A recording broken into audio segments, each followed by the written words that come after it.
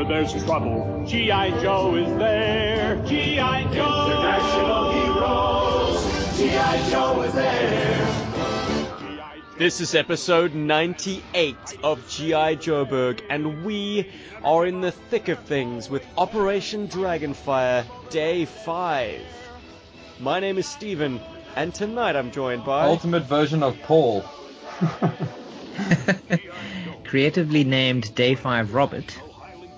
And that's it. Wait, G.I. Joeberg what? has been Really? dialed back to its South African roots. Well, Cujo did say yesterday that, yeah, he was busy tonight and we're all going to miss him. But he definitely did tell me his score ahead of time, and he said he gives this episode 5 out of 5. So we're going to see if it lives up to it. Wow, with that kind of counterpoint, I mean, damn, now I need to kind of moderate my score a little bit. Jeez, we've already arrived at the end at the beginning. But, I mean, Dragonfire is in danger of being our most liked miniseries. And maybe that might come as a shock to most of our listenership, but I remember distinctly thinking the first time I watched Operation Dragonfire, I was like, this is fresh. This is different. This is good. I'm enjoying this. This is showing love to some underloved and underutilized characters and designs, and it's intriguing and it's surprising. So, yeah, man, if this does come out on top, which it's looking pretty good for, I'm not going to dispute that. I'm just going to leave that out there for the rest of the G.I. Joe community to either agree with us or crucify us over. But hey, Operation Dragonfire, let's wrap this bad boy up. Let's talk a little bit about our key character and his presentation in the 1989 G.I. Joe roster, and that's Scoop. I just want to hear from both of you what you love about this figure. Let's just talk purely about the action figures. I'm an action figure kind of guy. You know, arts is Cujo's department, cartoons, whatever, comic books. But I just want to talk about toys here. And guys, what do you think of Scoop as an action figure? Rob, he's your favorites. What is it that draws you to this figure, man? It is a good figure. Well, am I right? Of course you're right. I mean, you're right to agree with me. It's the best figure ever. I would probably strongly argue that. He's just got so much details. The fact that he is a journalist is really obvious from looking at the figure. I think in film parlance, it would be kind of like an orgy of evidence. You know, like this guy is definitely this thing that you say he is, stereotypically so. But it's kind of cool because he looks like a typical Joe, but then you kind of get a bit closer and he's got a camera, he's got his, I don't know, like a light meter and shit like that, and he's got his amazing wrist thing. I mean, I'm not going into detail here because I mean I've repeated myself hundreds of times. And the colors aren't too in your face. You know, he's kind of really straightforward, and that comes across in the cartoon as well. You know, he suddenly has his uniform and they're like, hey, you're a Joe now. Good job. And he's also one of the only Joes that I can at least remember up to this point coming with a silenced pistol, or at least a silenced weapon. Maybe Snake Eyes did.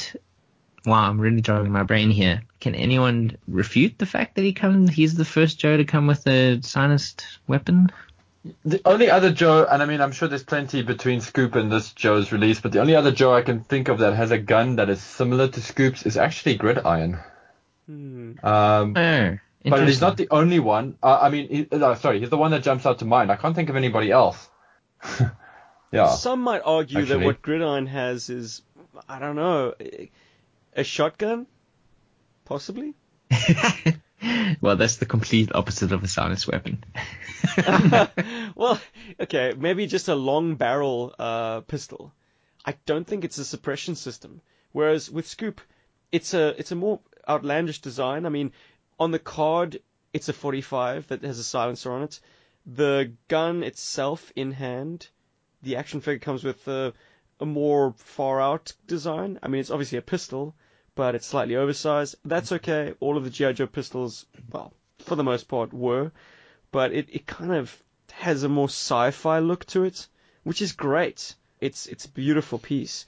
But other figures with suppressors or with suppressed weapons, I'd like to think Shockwave's submachine gun is suppressed. But as far as silenced pistols, it does look like it is. As far as silenced pistols are concerned, Scoop was the first out of the gate there. He's a winner. And I love your rationalization for that, Rob. It's like, shh, don't ruin my shot. Go quietly. Yeah, exactly. Go quietly. Jeez, that's gorgeous. Wow. Also, to my knowledge, he's got the best hair sculpt on the back of his head. Like, his, they don't dial it in as you move to the back. Like, the back is very textured. And you're only going to get the benefit of that when you have the figure in hand, because I don't imagine it showing up very well in photography. But his head sculpt is absolutely first class. I mean, it's no wonder that he's modeled after a real person, because whoever was sculpting this figure was inspired, man. They had photos to go off of. They really did a immaculate job. And you just run your hands over the texture of the figure, and you're like, man, this is sculpting in overdrive. This is a really, really fantastic action figure. There's mad sculpt texture on his boots. And his camera.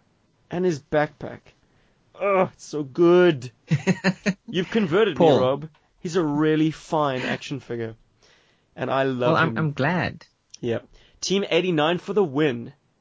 You got 3 OG13s plus some cool, interesting new characters. And Downtown. Downtown's in there too. And Downtown's great though. He's so good. We can chat Downtown later. Oh yes. Shall we talk about the final installment of episode 5? Oh, can I put in my Well, 2 cents before we about... get there, maybe let's see if Paul has a dissenting opinion. I mean, I'd like to throw in my 2 cents. So I've always, just from the outset, always thought Scoop was an interesting looking figure. Like, I was never really that motivated to get one or anything. I was just like, yeah, he will eventually be part of my set. He will be mine. And I was looking for Joe's a while back, and I had found a Scoop, a complete Scoop with a microphone. And I thought, hey, well, it's probably going to be one of the few times I find this. So I had ordered him. And it's funny because the universe had kind of pointed me in this way as well, because I bought a baggie of accessories from Bid or Buy, which is our sort of local, I could say, mix of Craigslist and eBay for South Africa. And in that little baggie was Scoop's camera. And it made me want Scoop more. I think that's what set me off. And Rob has been speaking Scoop for almost 100 episodes now. So there's got to be something about this toy that's special, right? So I get this thing, and yeah, Scoop is actually magic. I mean, the 2 gentlemen before me have listed some of his cooler points. I'm going to list 1 or 2 that I haven't heard from their mouths yet. The first thing is, the sculpting is so good that it actually looks like things are removable that aren't actually removable. There are very few Joes that have this, in my opinion. That's your modern era brain working, bro. You're like, damn it, why can't I take this camera off his chest and lose it in the carpet? Yeah.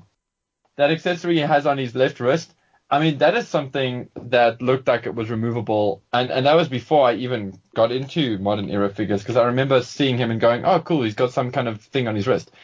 Anyway, I've got this toy, and he's so much fun, and the weapons are amazing, but he's got a cool little feature. And I don't know if this is an intended feature, but when I got the figure in hand, I noticed a hole on the backpack. So I got all of the tubing for this toy. Mm-hmm. And I was like, okay, so where does this go? So I was like, okay, that's obvious. That goes from here to the leg. That works out well. Okay, but this is clearly not meant to be a right-handed kind of weapon. Camera. So I moved it to his left hand, put his gun in his right hand. And then I was like, okay, wait, hold on. There's something fallen out here. So on the backpack, there's this kind of hole. And like I said, it looks like it's meant to connect to a pipe. And originally, I was trying to stick the pipe in a hole on the side of the camera, which I managed to somehow successfully do. And then there was a hole at the bottom. So I'm like, what the hell is up with this hokey figure? So I quickly thought, okay, you know what? I'm going to go into the internet quickly and see if there's something I'm missing from this. So my first port of call was Yojo. Yojo was like, this is all the accessories. Fantastic. I got them all. So then I checked out 3D Joe's. And 3D Joe's has done something quite unique with this figure, and I still don't know if this is an actual feature, but I like it. You can plug the camera onto the backpack. There's a little peg in the camera, and there's a little hole on the backpack, and you can marry the two, and it looks pretty legit. I'm not gonna lie. Yeah. Oh, makes me terrified that I'm going to snap that little post. Thankfully, I have 2 Scoop cameras. Mm-hmm. But yeah, I urge you, Joe fans listening, to try that out. It makes this figure 100 times cooler. I am going to dispute that you put the camera in his left hand and his gun in his right. The evidence that his holster is on his left suggests otherwise. And the viewfinder on the camera curls towards his right eye. His right leg. Yeah. Well, to his right eye and also, to his leg. But then you look at the packaging, the artwork, which, I mean, the camera he's holding there is it's big. But big. It does do that in the picture. He's holding the gun in the right hand and the camera in the left. But the cabling there is obviously so much more flexible. I mean, it's like a normal cable. It's not like the rubber tubing that we get, which works, I mean, in the reality of the picture. But yeah, for the figure, it's a lot more difficult to get that to look natural. I guess he might be a right and left-handed shooter. He might be ambidextrous. It could very well be. Reason being, he would put the camera, his most important piece of equipment, in his dominant hand. Yeah. Which I guess is his left. Because in an ideal world, he would shoot with his left as well, because that's where his holster is, and that's where his holdout pistol is holstered, on his left boot. Yeah, I was about to say. When he's filming, the camera goes in the left hand. If he's not filming, he'll be shooting with his left hand. If he's filming and shooting, cameras in left, pistols in right. Yes, because it's more important to get the shot. He's shooting double. The video shot. The video shot than the shooting, also, the person shot. And something cool to note about him as well. This is funny coming out of my mouth, but then again, Rob has spoken about him for like 98 episodes, so it's finally my turn. That camera has got such a great sculpt to it, but something that's quite remarkable about the camera, especially from this era, is that DV cams, the kind of camera that this is for broadcast quality recording, were huge. They were massive. They were like bazookas.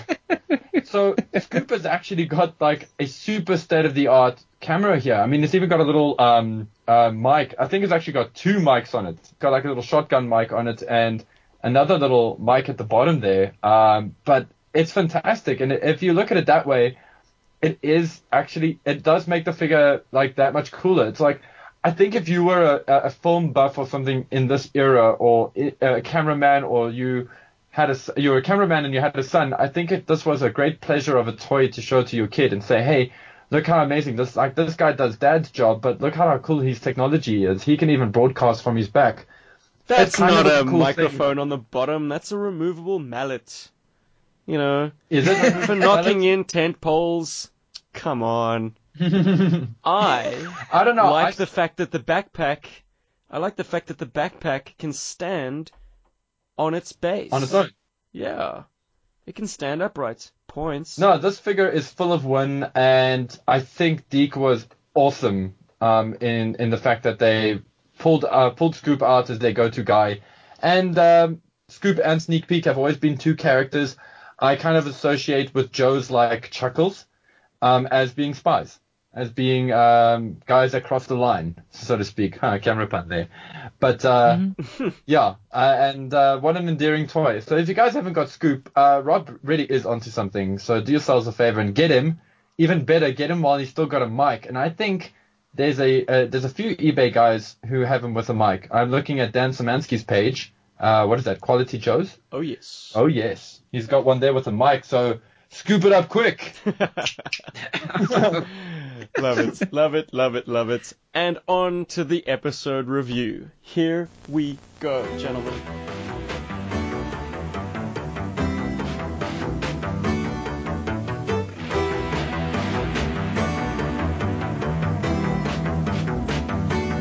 My name's Scoop.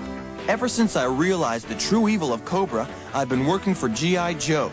Unfortunately, Cobra Commander and Destro already control 3 Dragonfire bases, and now they're going after number 4 and total victory. I'm going to do my best to see that they fail. But Lowlight thinks I'm a Cobra spy, which means I've got enemies on all sides, as I'm trying to discover the final secret of Dragonfire to save G.I. Joe. And now the final episode of Operation Dragonfire begins. So, we open up with a narration. The narrator is Scoop. And he's not so much giving a summary of events that have happened in a sort of omniscient voice, but he's literally talking to the viewer about what has happened to him. So it bookends episode 5 with a personal address by Scoop, which then marries well to the end of the episode, where Scoop once again gives a summary of what has happened on his adventure. And it becomes crystal clear in this moment that Scoop is in fact the heart of Operation Dragonfire. This is all about him. He is the lens through which we experience this miniseries. And I've got to tell you that coming from the previous iterations of Joe under Sunbow, where the focus was always split over an ensemble of characters, I quite like this unitary view, that we are seeing things from his point of view, that he is the central character. And that's quite unique for G.I. Joe, which is a show that has a massive roster of characters. To have it boiled down to one man's story, one man's struggle, I'm already in favor. It's such a fresh take. What say you, gents? I actually couldn't agree with you more. I was thinking the exact same thing. It really, really takes all the hokiness out of the previous 4 episodes and goes, this is Scoop's story. And then I was just immediately transported into, this is like the Shawshank Redemption of G.I. Joe animated series. He crawled through a river of shit and came out clean on the other side. Indeed. And he did. Anything you want to add to that, Robbie?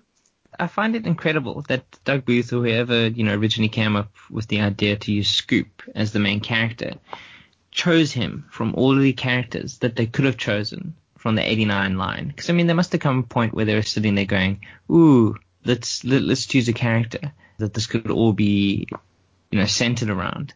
So I'm really glad they chose Scoop over Downtown or Recoil or DJ. Another important character is the Alley Viper. This is just a faceless member of the Cobra Legions. But no, in their wisdom, they decided to give this character.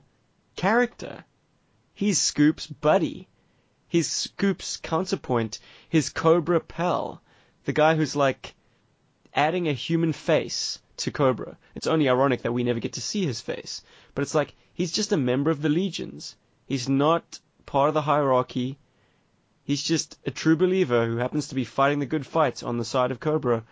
And yet he is also central to the plot and the character that we follow the journey of quite closely. But we've had another location change at this point, because we open at Sorcerer's Mesa, where Spirit is now a character that has lines. And ironically, he sounds a lot like the late Serpentor, who is now an iguana. I guess the voice actor had a 5-episode contract, and they were like, well, you were written out in episode 4, so can you do the Noble Savage? Jesus. Oh, come on, that's a character archetype in film study, the Noble Savage, and that's Spirit's MO. Yeah, no, definitely. It's very unexpected. I love it. You never know what's going to happen. I don't know what I'm going to say, boys, until I said it. Well, what you notice from the scene, but what you notice a lot earlier on, actually, but I didn't get a chance to mention it, is that for the Joes, or at least the Slaughter's Marauders, they've decided.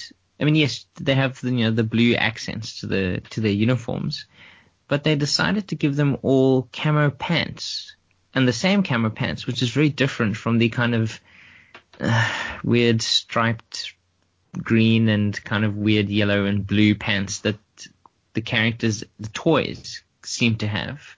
And I think that's kind of cool. It kind of makes them more of a unified team than, say, the figures necessarily were. I spy a Lazy Boy custom. If you want to recapture that look, you just get a bunch of 1986 Hawks and take their pants. Yeah. Yeah. Easy. But yes, a much more sensible approach to that ridiculous color scheme. Oh, man. And Freedom gets to play a role in this episode, which is quite fun. It's like, in order to get the Dragonfire to work, we gotta find an old guy. Freedom, fetch. Find us an old guy. He doesn't go to an old age home.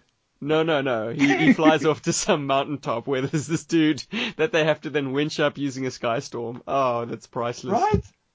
How absolutely ridiculous is that? And that had me in stitches. It is kind of a combination of having played Metal Gear Solid 5 and there being a character called Code Talker who is also a Native American gentleman. And then, also in Metal Gear Solid 5, you have the Fulton system, which is brought from the portable Metal Gear Solid. And, I'm just seeing them wheel this guy, they're winching this guy up. And not only are they winching him up, he's on a seat.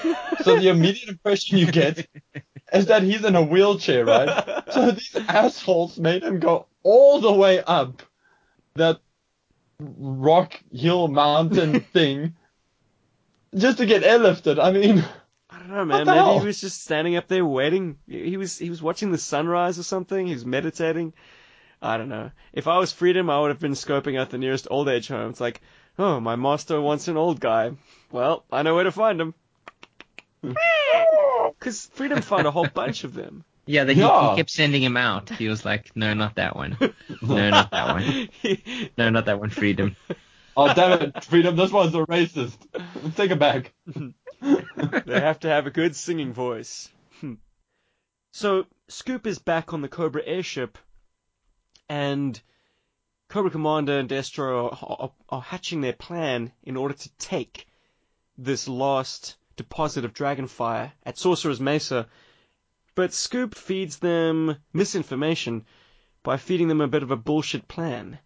That instead of attacking the Mesa, they should probably first attack the G.I. Joe base, thus preventing the Joes from surprise attacking them from the rear. What do they call it? Delta Charlie or Delta... Yeah, Delta Charlie. Indicated on the map by a cool American star. Awesome. Lowlight has got some pretty strong continuity. We cut to him, still stranded in South America where we left him, and he's picking through the Cobra rubble, as indicated by a very nicely wrecked Battlefield Robots hovercraft, and he finds an Annihilator backpack. And wouldn't it be great if it was the same Annihilator backpack that the Sarge brought down in Day 3? Ooh, that would be some incredible continuity. Yeah, and it would also explain why it is so messed up. Like, it's not Immaculate. really functioning very well. Did I say immaculate? My bad. Yeah. But one thing's for sure, that Anti-immaculate. Annihilator backpack has got the most incredible range, because it's going to get Lowlight all the way from South America into this Native American reserve. Because off he goes.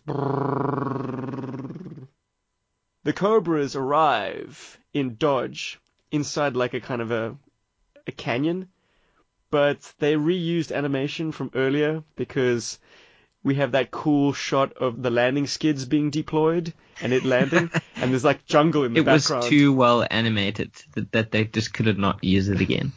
Yeah, I noticed that as well. The background suddenly became very green, only to have it turn rocky again. And then they get all the vehicles out, and in the previous episode we were treated to a cool little sequence where like the vehicles would drive in a circle as they're pythonized, but he decided not to pythonize the HISS tanks. Whoopsie. I mean, okay, that makes sense toy-wise, but it doesn't make sense in that why wouldn't he apply this process to all of his vehicles? Yeah, particularly the heavy ones that would need radar defeating technology. I mean, stuns... Like the Razorback and stuff. Stuns are just, they're a dime a dozen. They're like scout vehicles.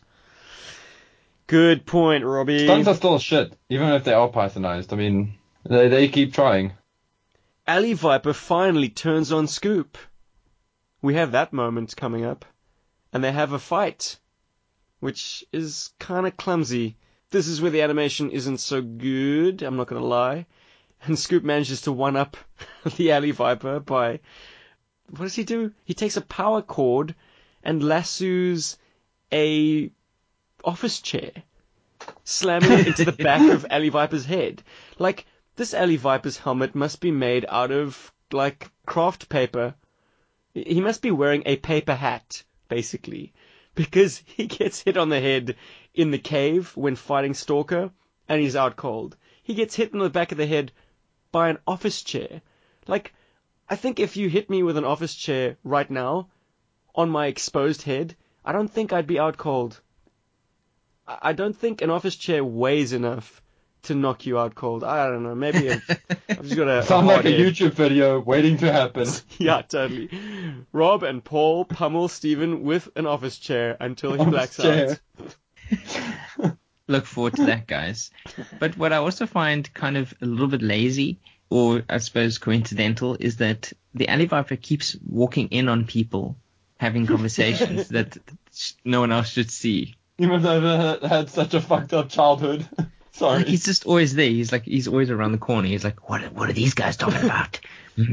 What is it? What is he talking about? Well, maybe he's still tasked with scrounging up snakes for the Pythonization process.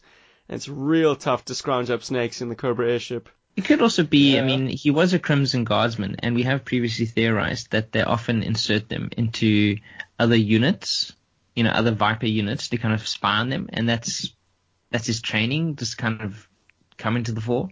Mm-hmm. Oh, I very like much that. so. That's good. Mm. And we get a cool Metal Gear Solid moment at the end of the scene with Scoop stuffing the Alley Viper into a locker. Like, Yeah, man. Proto Metal Gear Solid moment. It's like Hideo Kojima, basically, he watched his Dragonfire. I think so too. Confirmed on G.I. Joe Berg, Hideo Kojima is a huge G.I. Joe Berg fan. Hideo Kojima is a huge G.I. Joe fan. That's the As well. one. But I don't know, guys. This is an overarching concern that I've had with Dragonfire. Love Scoop's character, loathe his voice performance. Because, he's got some rather painful Boy Scouting moments where he's like... Yeah, I was going to say, he's so white bread. He is a bit white bread, and the rather unenthusiastic performance that the voice has doesn't help. It's like if you've got an absolute like stinker of a line, like I think this is the best place for you just now. and then when Alley Viper asks, or he says, "You won't get away with this," like Scoop's really, really Boy Scouty answer is, "Well, at least I'll have done the right thing." It's a terrible line, but I can only imagine some of the old guard nailing it better, like a Michael Bell or a Bill Ratner. Yeah, man, if you've got to say something as true blue as that, you've got to invest your heart and soul into the way you say it. Anyway. Oh, word, I think I know why Scoop has been champion of this episode. Yeah, why is that? For the same reason Rob's mom bought Rob Scoop. She probably thought that he was like a non-lethal character or something, and that's probably what Deke thought too. Oh, Yeah, the illusion exactly. is shattered. The illusion shattered, definitely. But like, I think he just gives off that air of like, hey, I'm an innocent dude, until he shoots you silently. Yeah, get out of my shot.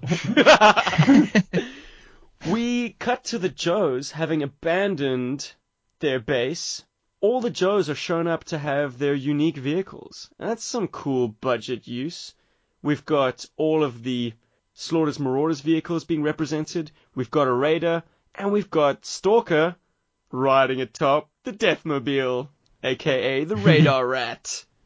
And the Radar Rat crikey. is actually doing its thing. It is detecting the Cobra airship's arrival on the radar. No, it's not. Ha!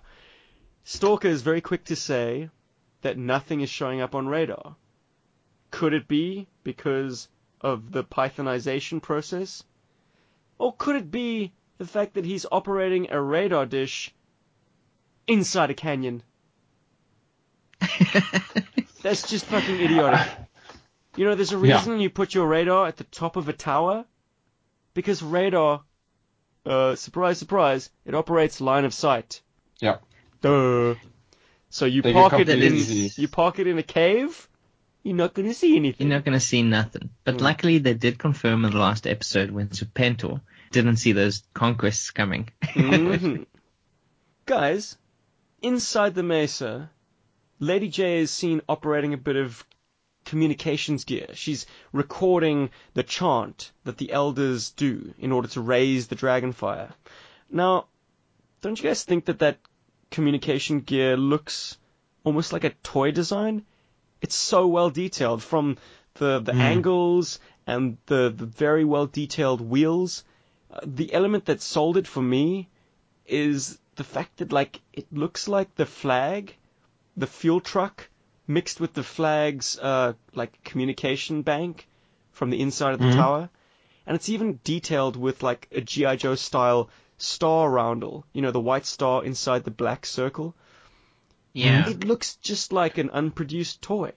I wouldn't be surprised if that exists somewhere, at least in a prototype sketch. Another Easter egg as well is when Scoop is sending off a transmission to G.I. Joe. Yes. The actual computers used that he sends it off from are from the Terradrome. Oh, are they Terradrome? They Okay. are. When I saw them, I instantly recognized them because I have a Terradrome. That's right. Nice. Well, that's cool, man. Even in just the texturing of the world, there's respect being paid to the toys. They didn't just design a nondescript bank of computers. It's taken from an actual toy design. So I think that's quickly becoming my favorite hallmark of Deke. If there is an opportunity to use a toy design, use it. Even if it's just textural. If you need something and the toy doesn't exist, by all means, invent it. But if you can find a toy substitution, that is first prize. I really like that direction. I applaud the nobility of your statement, and I actually choose to believe it the way that you've said it, to give you a different way of thinking and possibly more pessimistic. I think it was so much easier to just copy what was lying around as well. That's not a bad thing either. I mean, it works out in our favor as viewers. But if you have all of this prime reference lying around and you don't have to think conceptually, it takes a lot of strain off you. Fun fact, I've actually stolen a design from Rock and Roll's Gatling guns for the current game that I'm working on. Because I had to solve this problem, and I didn't do it purposefully. I didn't figure out my figures and go, oh, cool, I'm going to copy this design. I kept doing the design, and I was like, wow, that looks like Rock and Rolls. I got to get away from it. And I was like, no, Paul, embrace it. Embrace it. Take it to 11. Man, all of a sudden I want to see that design. It's not that flashy, but it looks cool on the drones. I'll show you guys just now. Cool. Is it underslung and double? It's oddly enough overslung, but it is double. And I've made the barrels actually interlock. So the idea is, originally the idea was to have one barrel firing until it overheats and it switches over to the other barrel. But now it's the two barrels actually interlock with each other, so they're always shooting from the same point, but it keeps each barrel moderately cool. And then I've got instead of a belt-fed system, because the game's physics don't allow it, I've got a drum-fed system, but you can see the rounds in the inside as they sort of coil through. And then I've made it that the shells go in front of the player as opposed to away from the player. That's just because it's more interesting. So, yeah. Cool. What game? It's Battle Arena Drones, which will be at Rage again this year. It's the game that I've been super busy on and art directing and everything the last few months, last 2 years actually. So, yeah, it's the thing keeping me busy and helping me get G.I. Joe. Anyway. Cool, man. Yeah. So, Rage this year. Do it. Northgate. October what? It's the 5th to the 7th of October. Bam! So it's that Friday to the Sunday, if memory serves. And I will be there selling my swag. But there'll be enough time for self-promotion from the Paul camp. I want to hear what's happening in the episode. Paul will be cosplaying as Princess Leia. Reason enough to go. Hell yes. Okay, so Off gear. So come see me before I pass out.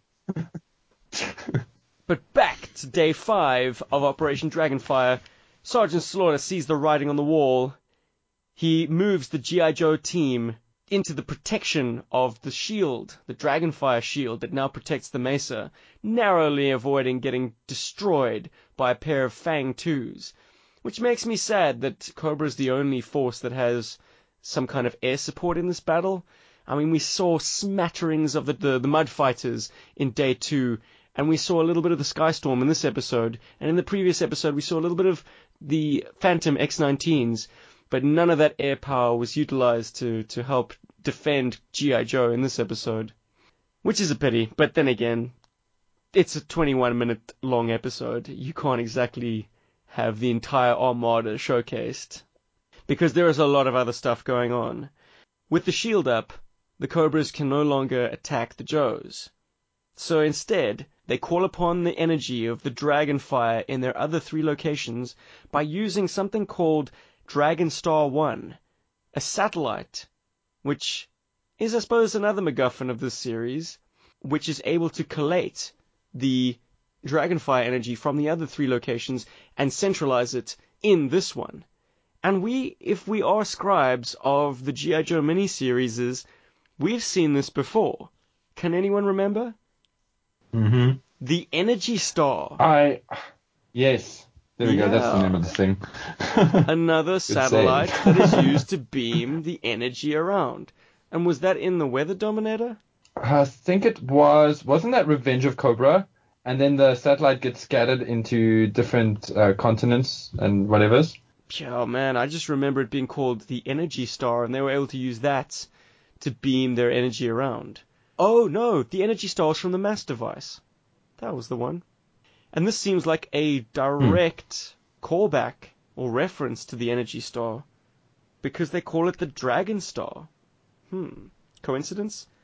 I don't think so. So the Dragon Star 1 satellite is able to draw energy from the Dragonfire base in the Himalayas, the base in Europe, and the base in South America.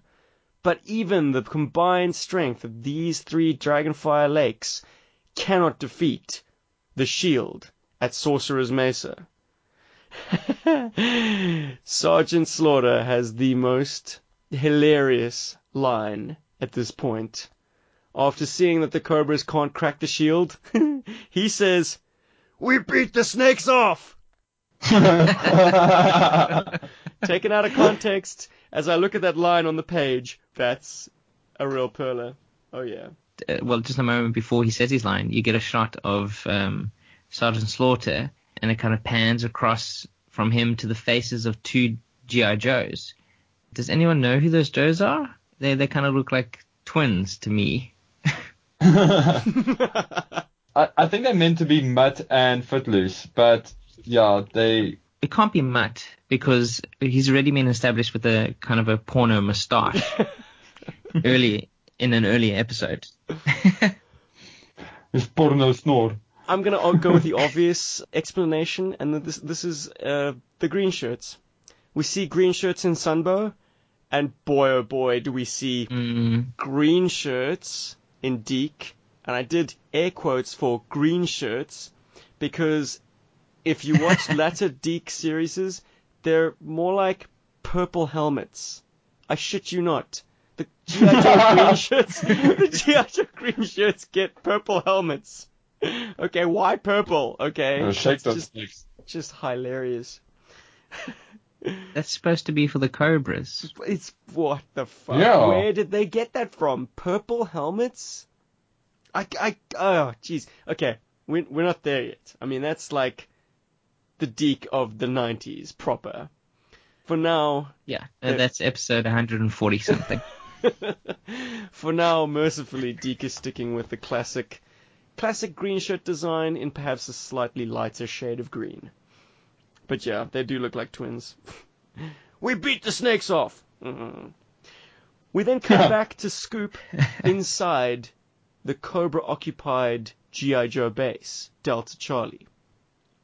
He's going inside a communications room, but does anyone notice the kind of equipment that he's animated with?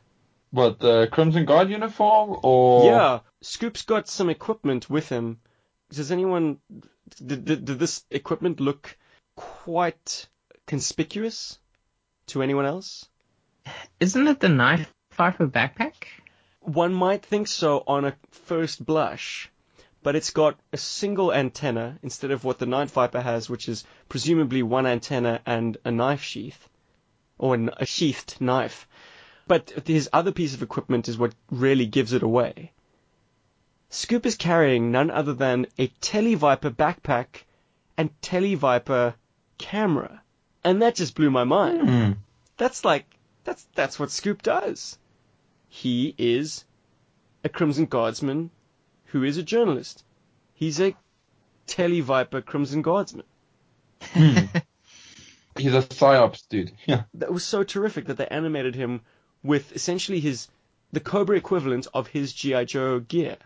Oh man, I was all over that. I loved that sequence for that exact reason. It was like, that is definitely a Televiper backpack, and there's definitely a Televiper camera.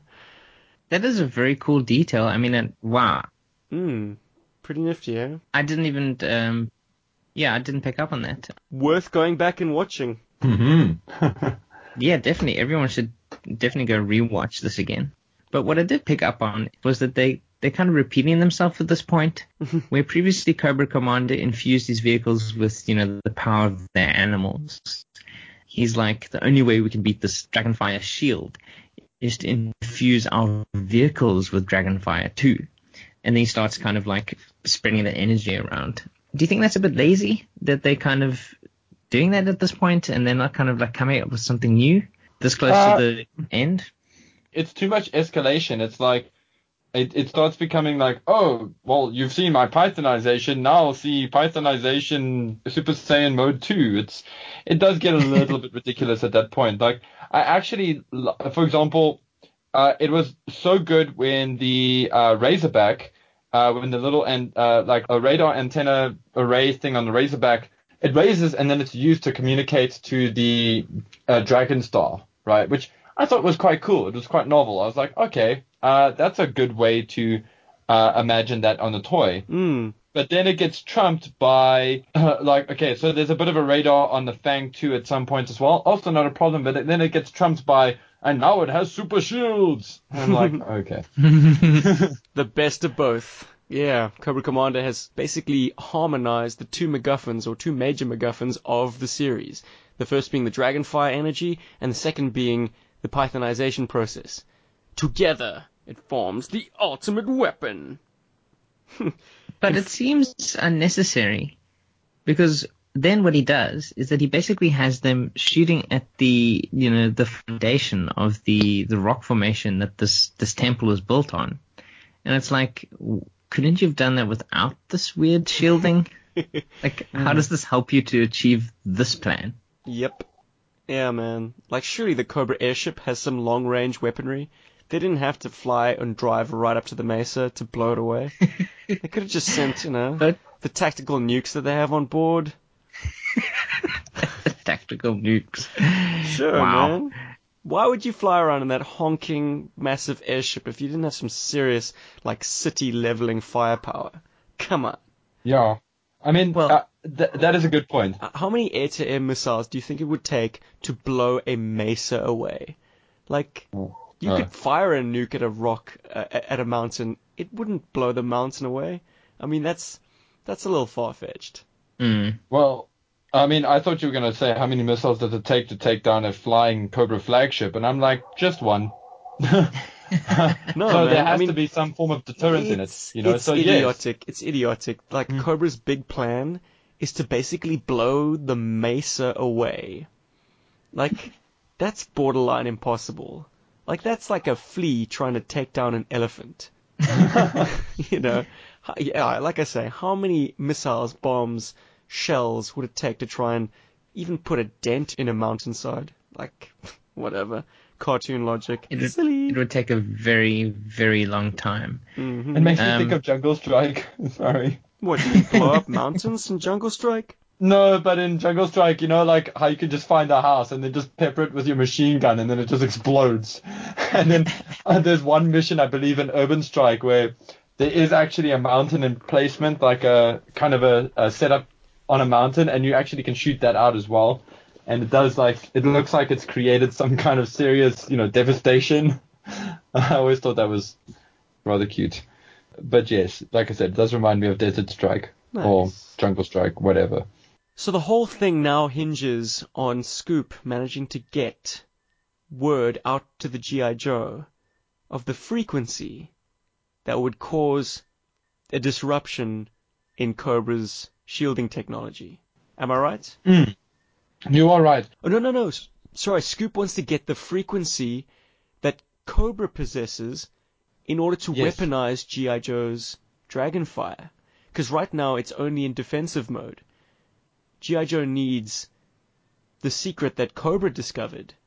That is, the secret to weaponize the Dragonfire and turn it onto the offensive. He needs to send that information to Sarge and Spirit. And he does so by calling in a favor from his pal Copperhead.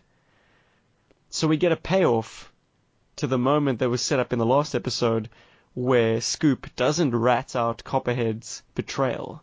I thought that was a nice setup and payoff.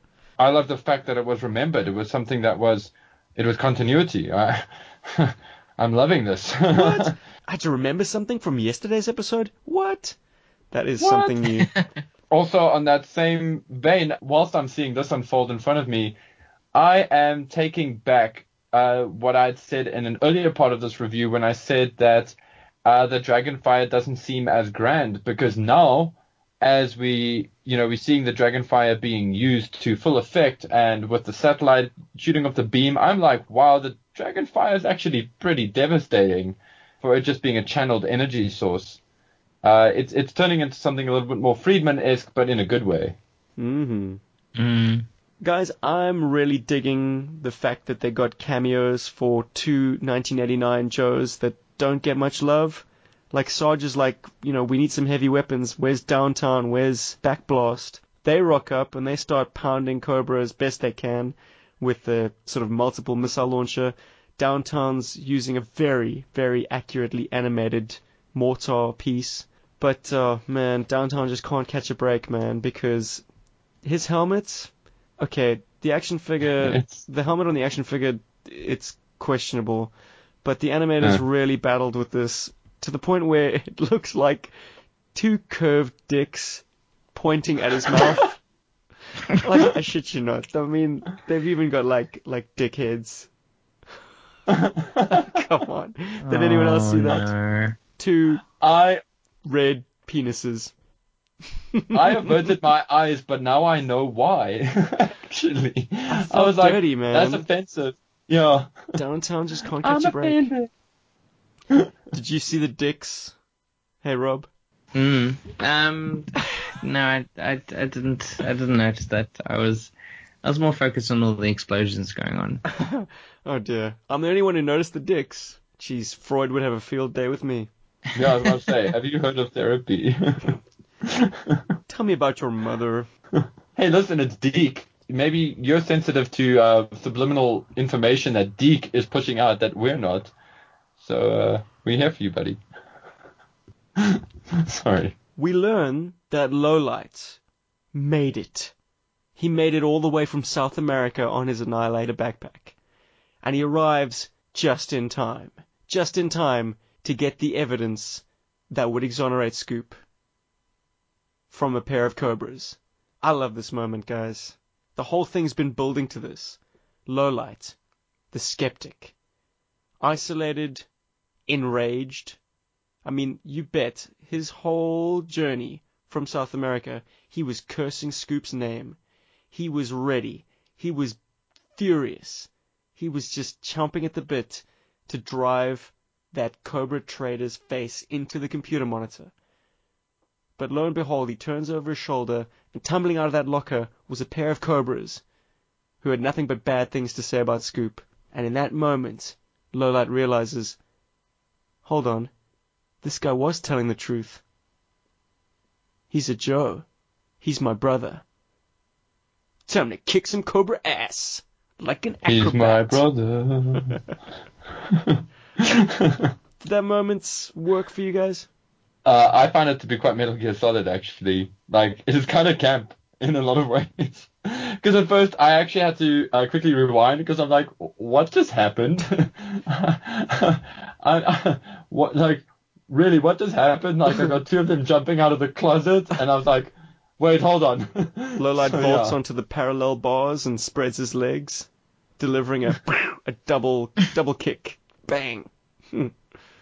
Yes, I think Lowlight is actually definitely a candidate for MVP of this episode. Most valid participant in a Deke episode. Seriously. Second only to Scoop, I suppose. Rob, Yeah, what say you on the matter, yeah. my brother? This setup was very long time coming, at least through the episode, because Scoop threw the Alley Viper into that locker on board the Flying Fortress. And then you actually see when he arrives at the base that the locker is on the back of the truck or whatever, vehicle he's driving. And then he managed to get the locker moved into the communications room, where obviously then he overpowered another Cobra and shoved him into the same locker. And all of this is to clear Scoop's name in the story. It's so convenient and so obvious what they've done that I'm just impressed by it. It blows my mind that they did this. They're like, how do we clear Scoop, so that Lowlight doesn't take him out? Okay, cool. We need he's tied up a bunch of Cobras in a locker. But wait, no. He tied the one guy up over there and he ties this guy up over here. Yeah, just have him take the locker with him wherever he goes. Cool. Okay, that makes sense. I've pretty much forgiven the how in favor of the what. What? Yeah. Because you have to end this miniseries with the three nondescript characters, blank canvas characters, practically. I mean, Lowlight has a little bit of backstory from Sunbow, but not much. But the three, new leads, you have to have them confront each other. Yeah. The old buddy from Cobra, who's still a Cobra through and through. The G.I. Joe skeptic, who wants nothing more than to show Scoop up for the traitor that he is. And Scoop, as we've said throughout this review, the lens of the series, our central character, our narrator. So you have to have this conflict, this three-way conflict. It's like, what? Yeah, man. I couldn't give two shits about what happened outside with the Dragonfire. This is where my focus was. It played out like a cartoon. Just some grappling, some fighting.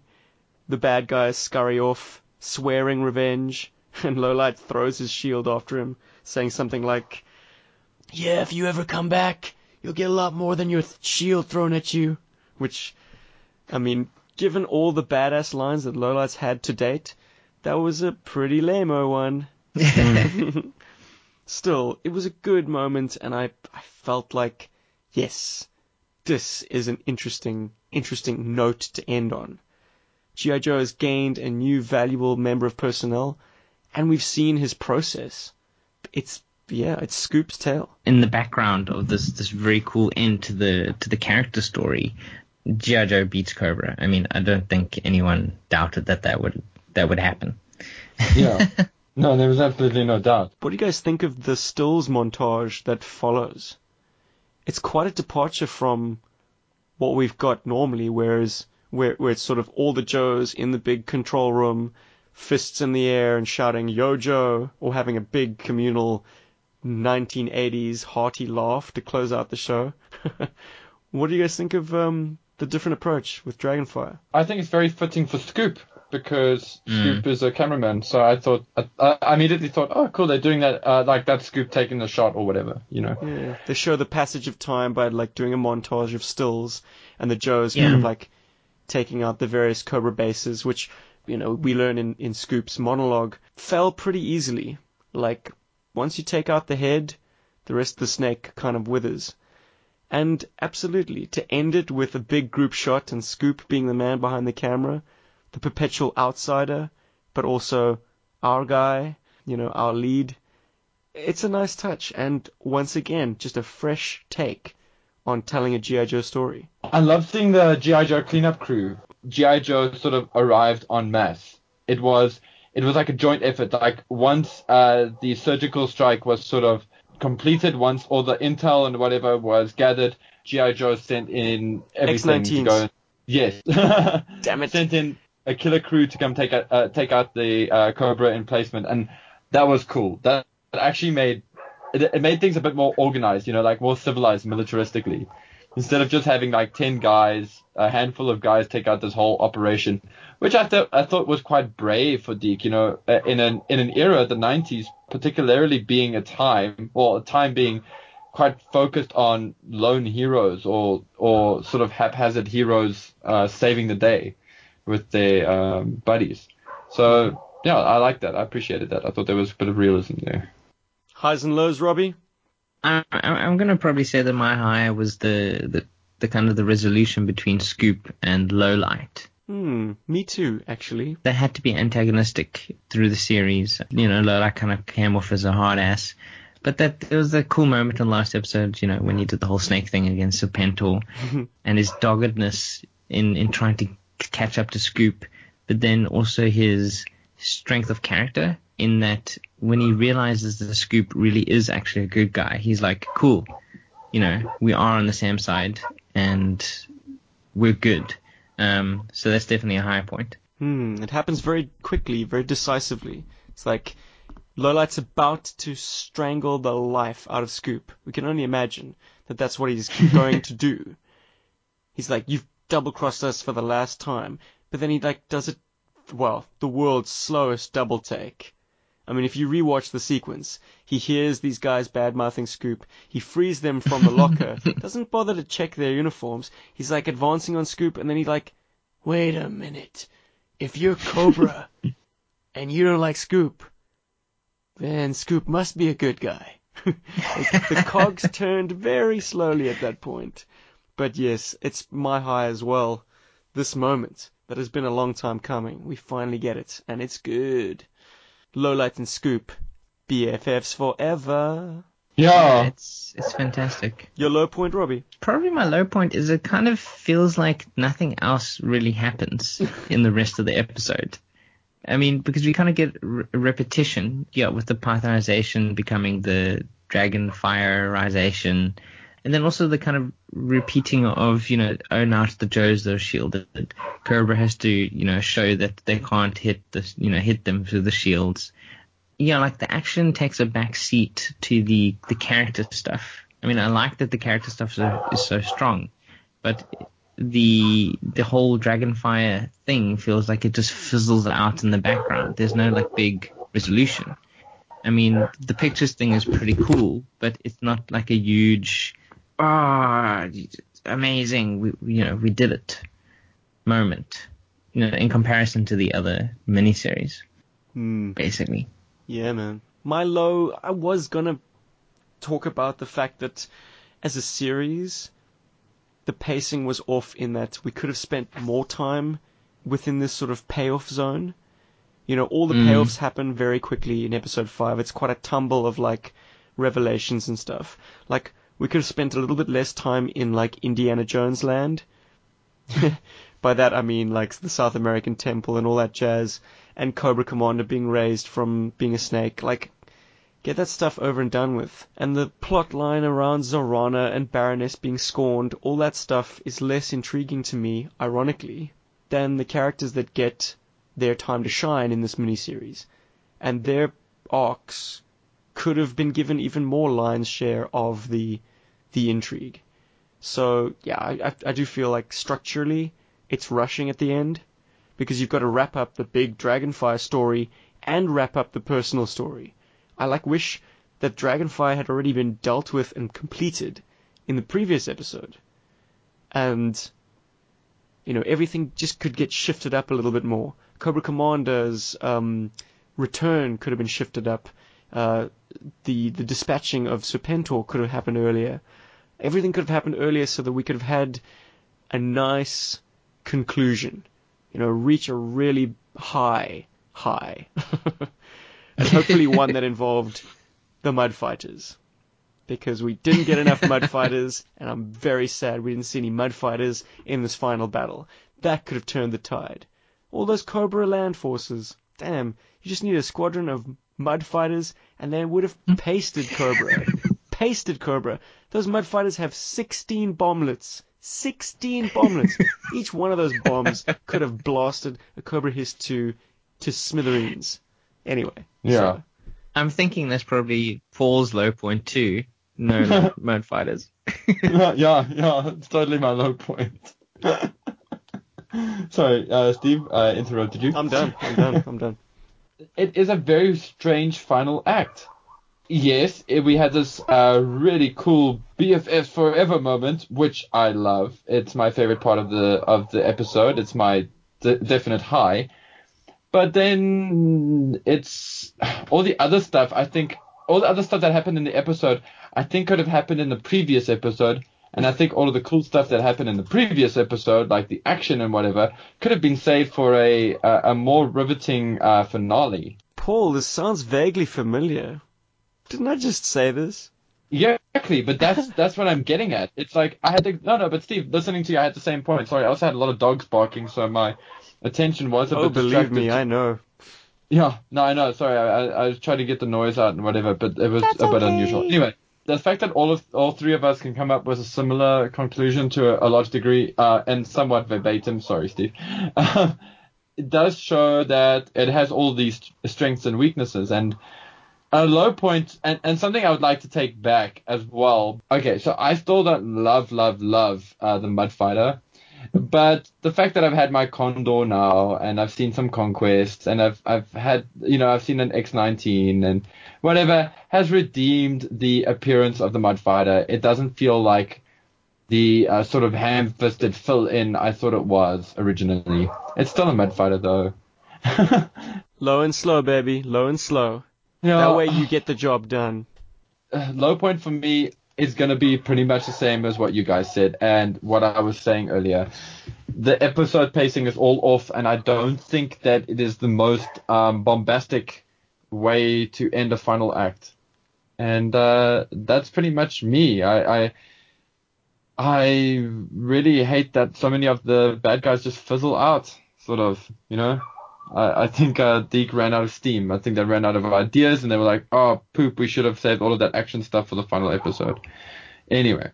It sounds to me like your rating's going to be pretty low. It is going to be a little bit low for this episode. I love the low-light Scoop bromance. I really dig it. I actually like the foreshadowing because they both Joes that had to cross the line to understand the perspectives. Scoop had to cross the line to find out that Joe didn't murder his family, and Lowlight had to cross the line to find out that not all snakes are dirty. So I like that little metaphor that is thrown in. Speaking of ratings, what say you, gentlemen? 3.5. I was going to go 4, but I need this to be a bigger penalty, and it has to factor into this episode. I just do not enjoy the voice performance of Scoop. I've said it before, but he just wasn't bringing it. Like, just never got better for you. He's grappling with Ali Viper, physically grappling with Ali Viper.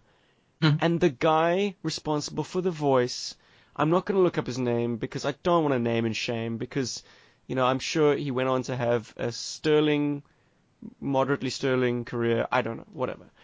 But he's grappling with Ali Viper. It's animated tensely, but his voice performance is so calm. He really didn't inhabit that character. So, oh man, compelling arc, good fun, but he just wasn't bringing it. So 3.5 and not 4. That's my final score for this episode. I'm giving it a 3 for all of the reasons I said before in my highs and lows. It just doesn't have enough juice to be a great finale. And it's a very confusing final act. and is happily saved by Lowlight and Scoop's sort of resolution. Yeah, for me, I'm actually going to give it a 2.5. Oh, damn. Well, Boom. because Shots fired. for me, the the emotional high point came in episode 3 when kind of like Scoop kind of realizes what's going on and how that affects him personally. Another bit of sterling voice work. Not. You know, but like this, in the context of the story, like I liked that more than the resolution. To me wasn't as important as that moment. And yeah, as we've all said, the background to this episode, the way that the action ends, that the actual story behind the characters ends, is not very compelling. So I'm a 2.5. And if I'm correct, that then gives this episode a 3 overall from J.R. Joburg. And for comparison, Oh, does Cujo, did we record a score for him as well? no, He said 5. no, he didn't say 5. I know, I'm just being ridiculous. Oh, yeah, Robbie, hit us with the scores, man. Okay, so episode 1 we gave overall a 3. Episode 2 came out at 3.75. Episode 3 was 3.375, so slightly worse, but you know, not as high as 2. And episode 4 got a 4. So that was the highest rated episode of this miniseries, and the last episode, as I just said, got a 3. And that gives the entire miniseries an average of 3.425. How does that stack against other miniseries? As far as I can tell, this is our highest rated miniseries. Oh my goodness. Whoa. Hey, for all of our bitching and moaning about Dragonfire and Deke, hey, irony. Sometimes you have to cross the line, man. I'm going to go out on a limb and say I'm unsurprised. When I first watched Dragonfire, I was like, this is so different. This speaks to me as an adult. I mean, okay, I have to kind of dumb myself down, my adult self, but like, if I was playing this out with my action figures, as an adult, As an adult, yeah, keep adulting. I could breathe so much more sophistication into the themes and the situations suggested by Operation Dragonfire than I could ever breathe into the situations and themes suggested by the Sunbow cartoons. Because those are driven by action. This is driven by relationships. Sunbow is driven by arenas of sports and killer vines and space stations populated with fatal fluffies and MacGuffins. This, you can throw all that shit away. You've got cool vehicles, cool equipment being demonstrated as such, but on top of that, you've got a core of 3 characters, all on varying sides of the conflict, each of them having a personal struggle, and each of them being interesting characters to invest in, and that's where my adult focus lies. I'm like, How Dickens of them. I'm extrapolating those situations and thinking like, if I was playing this situation out, it could go in so many interesting different directions. Cool. I agree with you once again, but this is the thing. It's for that exact reason that you mentioned now, why I bemoan and despise Deke as much as I do, because what they give, they taketh away. And in subsequent Deke episodes, they really kick you in the dick. You start thinking... Kick you in the dick by Dick. Exactly. I mean, you watch Dragonfire, and I see somebody like Backblast, and I'm like, oh my word, I had Backblast as a kid. I really need that figure back in my life. Thankfully, I now do. But I look at that, I'm like, wow, that's amazing. And look at all these cool toys that I want, and it's insanely cool. I mean, before I even get to the Charles Dickens side of the equation as far as storytelling goes, and then the rest of the episodes happen, and I will say this. I enjoy the Sunbow miniseries, but I don't think that the miniseries are the strongest parts of Sunbow, whereas ironically, the miniseries is the strongest part of Deke. It's the strongest collection of strong parts from Deke, should I say. Close us out, Rob. Final thoughts. Deke. Operation Dragonfire. Operation Dragonfire was overall very, very interesting, and I'm just so glad that Scoop was the featured character. And what Paul just said, it kind of confirms worries that I had, because people have, I've read, and Paul has said before, that Deke is just the worst. He hates Deke. He wouldn't take Deke even if you offered to him with chocolate on or something. At least Sunbow in a way was consistent in its like craziness and over the topness. So I'm very curious after this to actually watch more Deke and see if I enjoy the Deke. Bang! Sorry. So that's been Operation Dragonfire days 1 through 5 by G.I. Joburg. And this is Rob saying, go and get yourself a Scoop. Scoop is the best. Hasta la by Scoop Wago something. I don't know I don't know anything about Spanish. I'm sorry if I've insulted any of our Spanish listeners. This is Steve saying, you got to get tough. Yo, Joe.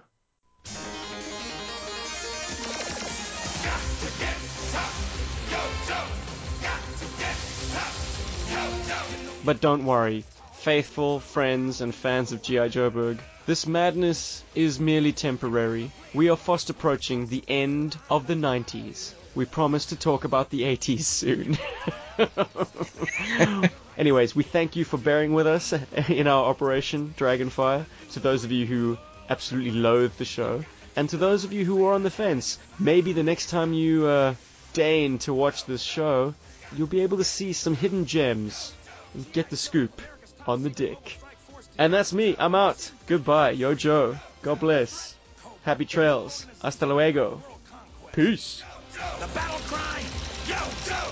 Got to get tough. Yo, Joe. Got to get tough. Yo, Joe. Yo, Joe. And just when you thought the episode was over, Steve's back. This time with something slightly different.